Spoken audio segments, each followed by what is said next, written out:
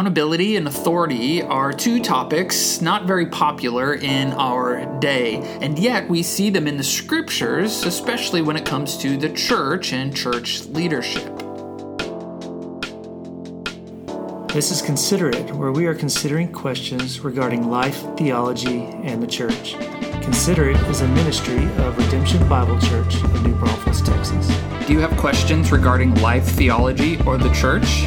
If so, text the word redemption and your question to 830-299-7505. Again, that's 830-299-7505, and we will consider your question.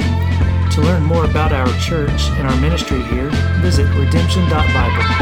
I'm Michael Hawkins. And I'm Blair Cushman. Let's consider it. Welcome back to Consider It. We have another question. Blair? Let's take it. All right. Will small group leaders be held accountable on the last day in the same way that pastors will, since they shepherd people as well?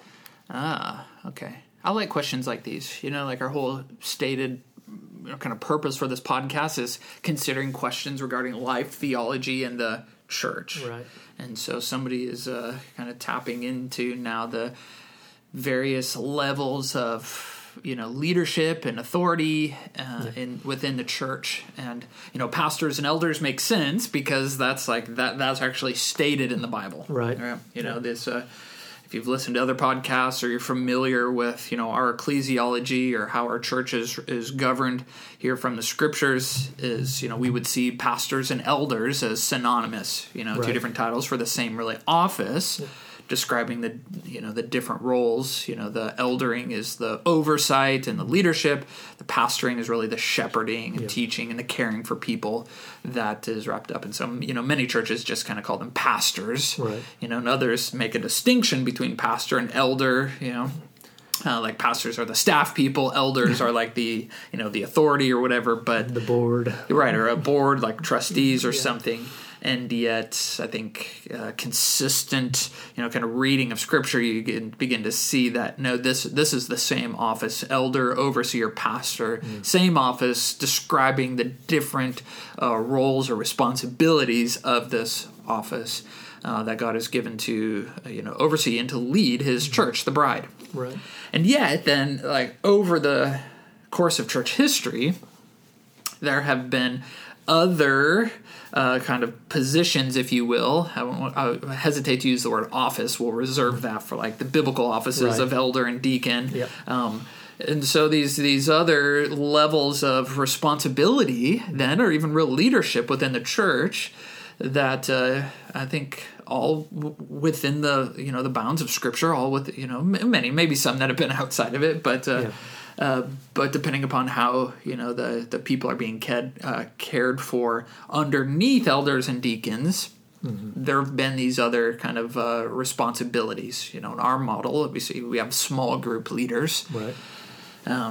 But other churches maybe would have synonymous kind of at this level of responsibility. It would be a Sunday school teacher or.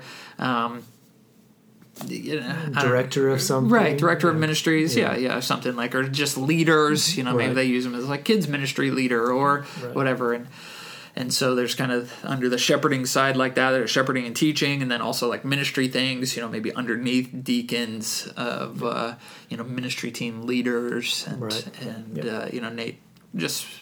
Responsibilities of that nature. So they call them myriad of things in a myriad of contexts and all that. Right. But the question here is appropriate and specific for our church context because underneath the oversight of the elders for our church is we actually have small groups, and we've done other podcasts on what those are about and why we believe that they are biblically important and how God uses them for the care and instruction and correction, all that of our members.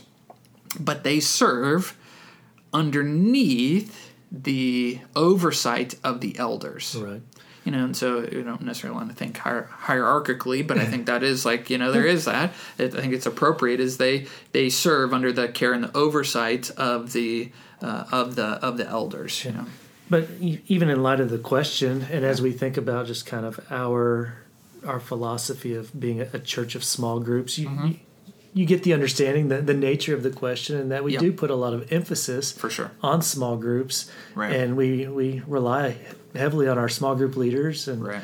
and so right. while we recognize the hierarchy, we also recognize the nature of the question in that. For sure, it's like, okay, like how does all this how play does it all work? Yeah. Right. Do I do I need to follow their counsel with the same level of authority that the elders do and all that stuff? So I get it. It's great. And even recognizing the importance of the shepherding, like our small group leaders, especially within our church context, they have a long training, a long apprenticing. Like it's not just anybody who's willing and available and has a credible testimony and a big house, right. and our cool people or whatever that just get to be small group leaders. Right. We take it pretty seriously here, and put a lot of training. We invest a lot because they do a lot of very important, hands-on, day-to-day, week-by-week, ongoing ministry here at our church, and so it is super important, and yet it is distinct, right? And I think that's really where we're getting to the nature of the question. And so, like, what's their, I guess the question asks about accountability. Are they going to be held accountable? It's like, dang, whoever's like, maybe, who knows what's motivating the question? We don't have to get into all that, but it's like, do they? Is it the fear of a small group leader, or is it somebody else? Who knows? Right. But yeah. Because let's just talk about accountability for a moment, and this idea of of believers being held accountable at the end. Like, it's a real thing, right? Mm-hmm. It's part of why we have the fear of the Lord. Yep. It's that healthy kind of check to our sinful tendencies, knowing that, hey, we need to make sure that what we are doing and what we are teaching and how we are caring for other people is all within the Scriptures. Right. Because the reality is, every Christian, whether you have a position like of official leadership in the church or not, will be held accountable. Yeah. At the Bema seat, all believers, we will. Like, that's where our deeds will be before the Lord, and that should here and now in the daily motivate our self-control, motivate our fight against sin, motivate our pursuit of Christ. Yeah. Because we are looking to the reward that comes. Yeah, it really comes down to a matter of stewardship. Yeah, I think that's the right way to think of of our giftedness, mm-hmm. of our influence, of our leadership, and the responsibility that God has given us. It is a stewardship. Yeah. I think that's what the Bible talks about, and that's what keeps us in check. Even when we do have a position of influence or leadership, no matter what level it is or whatnot, we can't. We're not possessive of it. Like, our identity can't be wrapped up in it. Yeah. It is just a stewardship that may be for a lifetime, maybe vocationally even. You're paid for it, or it could be temporary. Could be for a season, could be for a few years, but however long and whatever degree of responsibility it is a stewardship from the Lord. Yeah, I think one of the things that you just touched on, I think, is so important, that we can't find our identity in that which we have been given or called to steward. We trust that the Lord has given us according to His purpose, and then we joyfully serve Him and steward those things in the best way possible. Right. As we trust in Him, as we grow, as we become more sanctified. Right. And so, just kind of a side note, whether you're just a lay person that shows up and helping people, park their cars in the morning with a smile on your face, or if you're serving in kids ministry or on the coffee team or whatever, it's how we steward those opportunities, that really, I think, will be held accountable for. Right. We will, and if our identity gets wrapped up in that, even in a small, no, this is my classroom or this is my role. If our identity is wrapped up in that, the Lord is always good of knocking down those idols. Yeah. Right? Like the only thing that our identity is found in is Christ. Yeah. That's the only thing that won't be taken away. And that has to be enough for us. Yeah. All of these things, we steward them well while they're in our hands. And when God calls us to hand off the ball, we can do so gladly and joyfully, no matter what it is that we have. But while it's in our hands, we're going to protect it. We're not going to fumble this. We're not going to, we're going to do the best that we can and gain the most yards that we can when the ball's in our hand. But we don't have to have the ball all the time. That's right. Yeah. And so it is good to remember that our giftedness, our responsibilities, our things are a stewardship that we will be held accountable, for, and we'll be, as believers, rewarded for them when we get to the Lord, and we'll grieve, I think, the loss of rewards over what was happening. So I think that's also important, even as we're talking about this, like what is accountability, like ultimate accountability, which I think the question is getting at there, to remember that for the Christian, that accountability is not condemnatory. Right. So I think we covered that in a recent podcast, maybe even the last one. My brain's a little fuzzy on that. But there's no condemnation for us. And so we're in Christ. We're genuinely in Christ like that. But there are still consequences. Right. Consequences here and now, and and what that looks like when we get to heaven and we're before the Lord and his Bema seat, I don't necessarily know. We're kind of given these images of them being burned up like wood, hay, and stubble. Yeah. Can't wait to find out what that all look like physically, literally. But it is enough to make us be sober-minded when we think about these things. James warns in James 3:1, he says, "Not many of you should become teachers, my brothers, for you know that we who teach will be judged with greater strictness." That should keep us tethered to the Word of God, and not whether you're a small group leader or a kids ministry leader or an elder, a primary preaching elder, pastor, teacher. That we shouldn't just be getting up there unprepared and offering our own opinions and things. We need to be tethered to the Word of God. Yeah, and I think too, just obviously it's talking about few being leaders and being cautious, but at the same time, I think that's a warning as he continues for all believers, as he's talking about protecting the tongue and just being careful. And again, it's recognizing the stewardship of these leaders having more opportunity to be in front of people, the potential to potentially lead more people astray. But also, it's not a for those guys. Yeah, it's not a get out of jail free card for everyone else. We all have to be prepared to speak truth and to be tethered to the Word. Yeah. Even in one-on-one conversations. Right. Because in a different degree, we teach our friends anytime we open our mouth and try to proclaim, hey, this is what is true, or this is what is right, this is the way you should go. We are teaching, even if it is just in an informal conversation. Our children. Right. What we're doing even here now on this podcast, this is a level of teaching. It's why we pray, before we record these podcasts, God, would you make us truthful and helpful? Yeah. We don't want to lead anybody astray in what we're doing here. And so that's why we try to saturate our answers with the Word of God and bring us back to the gospel and point our eyes to Christ in how we answer all these questions, because verses like that terrify me. Okay, but while I have this responsibility, I think we want to do it well, and so we want to come back to the Word of God, because that's the only thing that is eternal and unchanging and true and right, and whatever I could come up with is a bunch of baloney. Yeah, it makes me think of during orientation of seminary a few years ago.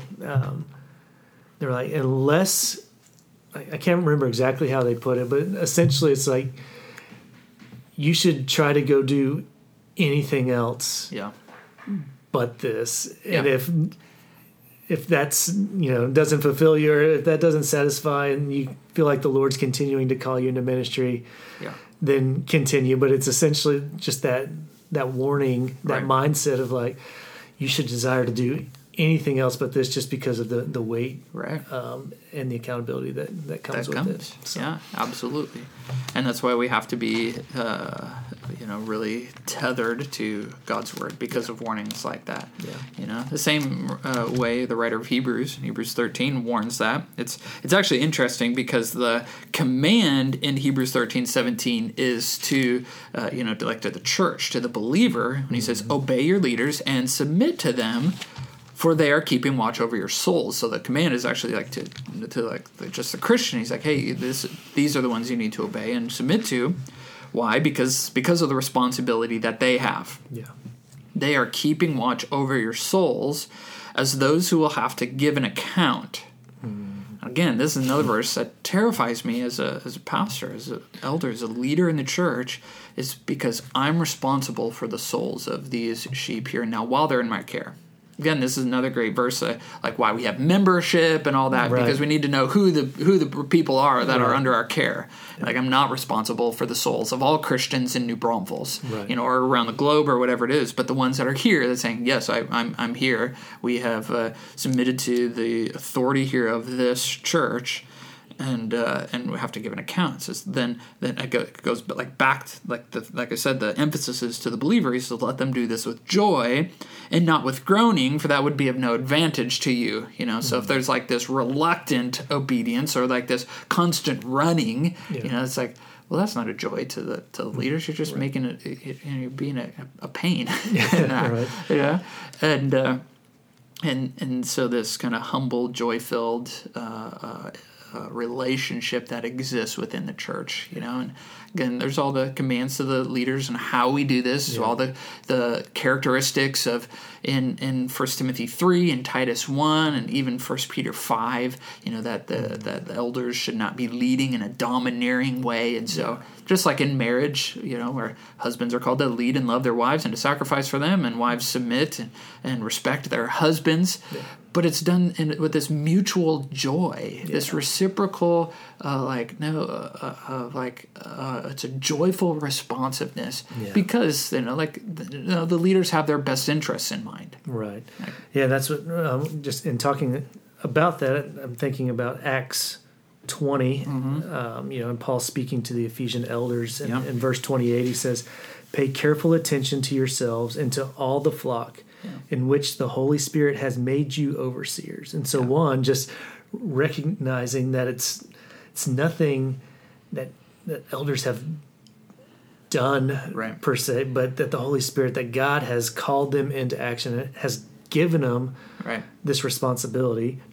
And then it says, to care for the church of God, which he obtained with his own blood. And so as we talk about stewardship, it's like, whoa, like Jesus died on the cross. He bled his blood so that we can be reconciled to God. And so he paid the ultimate price, and then put people, he called these elders to to lead and to shepherd and to steward. And so there's just that, again, that stewardship, that weightiness of well, that's that dynamic that we touched on just a bit ago here of we don't possess the people. Christ possesses. Like we as believers, all of us, even pastors, elders, like if we're sheep, we belong to Christ. That's right.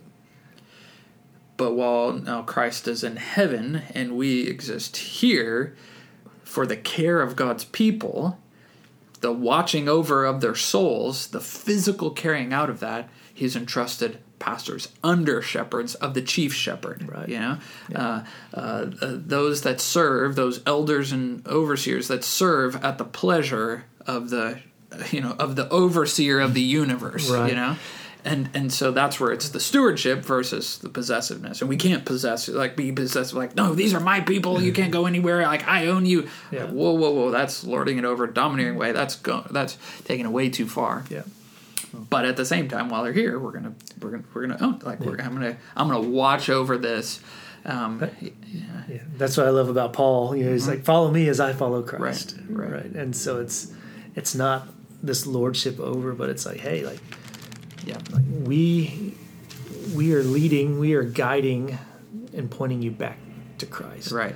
And that's what I referenced Hebrews 13:17 a bit ago, obey your leaders.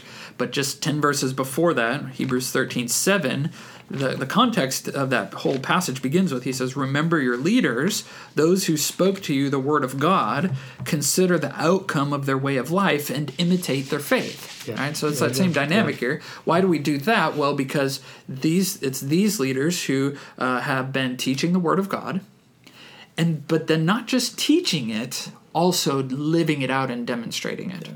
And that's what's so important. And again, it comes back, same like Paul references that in what you said in Acts 20. He does the same in 1 Timothy 4 to Timothy. There Paul's like, hey, you need to pay close attention to yourself or to your life and to your teaching, your doctrine. Mm-hmm. Persevere in them, knowing that by doing so you are saving others. Like they are watching. Yeah. And so to Timothy, you, pastor, watch your life, your manner of life, and your doctrine, your teaching. Has to be, those two things have to be in lockstep together, like proclaiming the word of God, but then also having an application and outworking of life. Because so often we look up to the guys that have like tons of biblical knowledge. Mm-hmm. They can explain the Bible. They've got lots of degrees. They are maybe even very gifted orators. They can preach like crazy or teach in a way that you're just blown away. Yeah. And I think we all know the examples, the public guys, the guys with huge platforms and international ministries, and they can do that.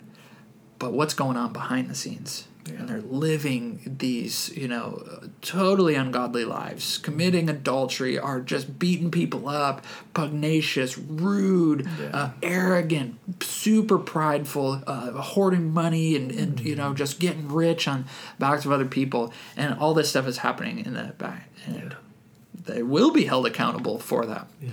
And that's, on the public side. But I think even to a lesser degree, and even coming back to the question, that dynamic even exists in small groups. Yeah, absolutely. We can look up to like, oh, wow, this person or this couple is so awesome. They know the Bible a ton. And yet they're just like they're just unknown. They're like, we don't know. Like, there's this stuff going on behind the scenes, and their life is a mess. Yeah. And so, will they be held accountable for that stuff? Well, absolutely. Yeah. And we may have a role in, pointing those things out. And that's why there is this like mutual accountability, especially from small group leaders, while they are accountable to the elders church who are, responsible for the entire church, them included, and, one another. And even within a small group, there's not that's why I hesitate to use like the hierarchy, of imagery, because it's not like, oh, well, small group leaders are above just small group members. Right. Again, it's a stewardship, but at the same time, they're sheep, and so they may be, I use this term, it's like it's the lead pastor, but they may be like the quarterback of the small group, but that, the quarterback's no more important than the rest of the team. Right. And they don't carry the team. They don't block. They don't catch the passes. They don't, they don't play defense. And every member is so important. Yeah, I think you try to play quarterback with all the other teammates. That one play gets figured out pretty quickly, and you're toast. And so it's that team effort. And just as we're talking and thinking through this, I really think about the parable of the talents. Yeah. Some are given 3, some are given 5, some are given 1, and it's like, okay, well, with whatever we're given, how do we steward it? Yeah, absolutely. And so, in a sense, we're like we've already talked about, we're all held accountable. Yeah. But as we're given, as we even saw that, that as these elders were given by the Holy Spirit this responsibility, it's like whatever we're given, we're going to be held responsible for how we steward and shepherd. And so it doesn't matter, if it's 5, 3, or 1, our heart posture, our attitude should be the same. Yeah. But I think as we talk about the accountability being greater, is recognizing that as pastors, elders, overseers, overseeing the whole church, that the talents, the responsibilities they've been given are just on a greater degree. Right. It's just greater. I think sometimes in that we read that and we all like to think more highly of ourselves. And we think, oh, I got 5 talents, right? That's right. When the reality is we're probably, I'm more like a half talent, and and we maybe don't have all of it. And That's I right. preached on that once after we're moving into, or it was right before we were moving out or into this building that we're currently in as a church, and we were moving out of the mobile scenario that we were in, meeting at the school, and preached that passage because it was like God was giving us additional talents, a bigger crayon box, if you will, where for the first few years of ministry at the church, we had like those, the 8 jumbo crayons, and and we were doing what we could and making as beautiful pictures as we could to the glory of God with what we given. And then he gave us, a box of 24 regular size crayons, and that's what we have now. And maybe, Lord willing, if we're good stewards of what we have now, he might give us, a box of 48 or something with the little sharpener on the back too. Right? That's right. Then now we're into high dollar crayons, but the purpose in all of that is faithfulness. To come back to the the parable of the talents, Matthew 25, in that, and like you're saying, is stewardship. It's what we're going for in all of that is to be found faithful. Yeah. Because the end and the accountability that comes for the believer, it's like it's the same reward. Well done, good and faithful servant. You've been faithful over little. Enter, and I will set you over much. Enter into the joy of your master. Like that's why it's not condemning, but it is like it is more and more reward. Mm-hmm. But if we are unfaithful with what he's given us, then and here's even I think speaking of salvation and different things here, but so I'm careful to extrapolate too much out of it, but it should help. Like whatever we've been given, if maybe it's just your family. I say just your family, as if that's like lesser. Right. Lord, correct that thinking in my heart, but like our family is so important, and the stewardship and the discipleship that we have is like parents over our family. To whether it's your small group and a group of people here, or a big class that you may have, or a section of the church, or the ministry older, team, whatever it might be. Let us be found faithful in it. Even if it's not glamorous, if there's not a lot of public recognition, the goal is to be faithful here. Because we do know that there is accountability for how we take care of what belongs to Christ, and whether you're a small group leader or pastor, elder, or whatever, it remains the same. That's why I like, again, even going back to Hebrews, why it just even speaks of like leaders, because it is kind of this like nebulous term that I think should, no matter how we lead or have influence, that should sober us up. And we make the application to pastors and elders, but also for small group leaders and others. Maybe you lead in student ministry, right. And God has given you the stewardship of these teenage souls. Like that's no less important. Or kids or whatever it might be, college students. You fill in the blanks there. If God has given you a voice and a responsibility to lead and open up God's word, like that should humble us. Yeah, I think just on a personal level, as the director of soul care, my authority, my responsibility has been given by y'all as the elders, placed in this position to care for, to steward the position that I've been given to love and to serve and to point people back to Christ. Right. And so, as I steward that, will the Lord call me into a role of pastor elder at some point, to be determined, right? But that doesn't influence how I steward and use my position currently. For sure. And so, but at the same time, you guys as elders, you, Kate and Eric, are then, y'all have authority over me and really over one another as well as, this team. But there's an element of accountability, and the three of you as the elders then are sharing that and entrusting that into these different levels and getting back into the small groups. And so it's like Right. they've been given authority Right. over their small group, if you will, or responsibility to lead Right. and to shepherd them. But ultimately, even that, with our 6, small groups, all of them Right. are still under y'all's responsibility Right. as the elders. And so therefore, Right. as we think about the talents and the levels, Right. just plan Right. that out. Right. in my And praise head. God for Yeah. that. That's all in God's wisdom there, because it doesn't just all like fall on one guy. Yeah.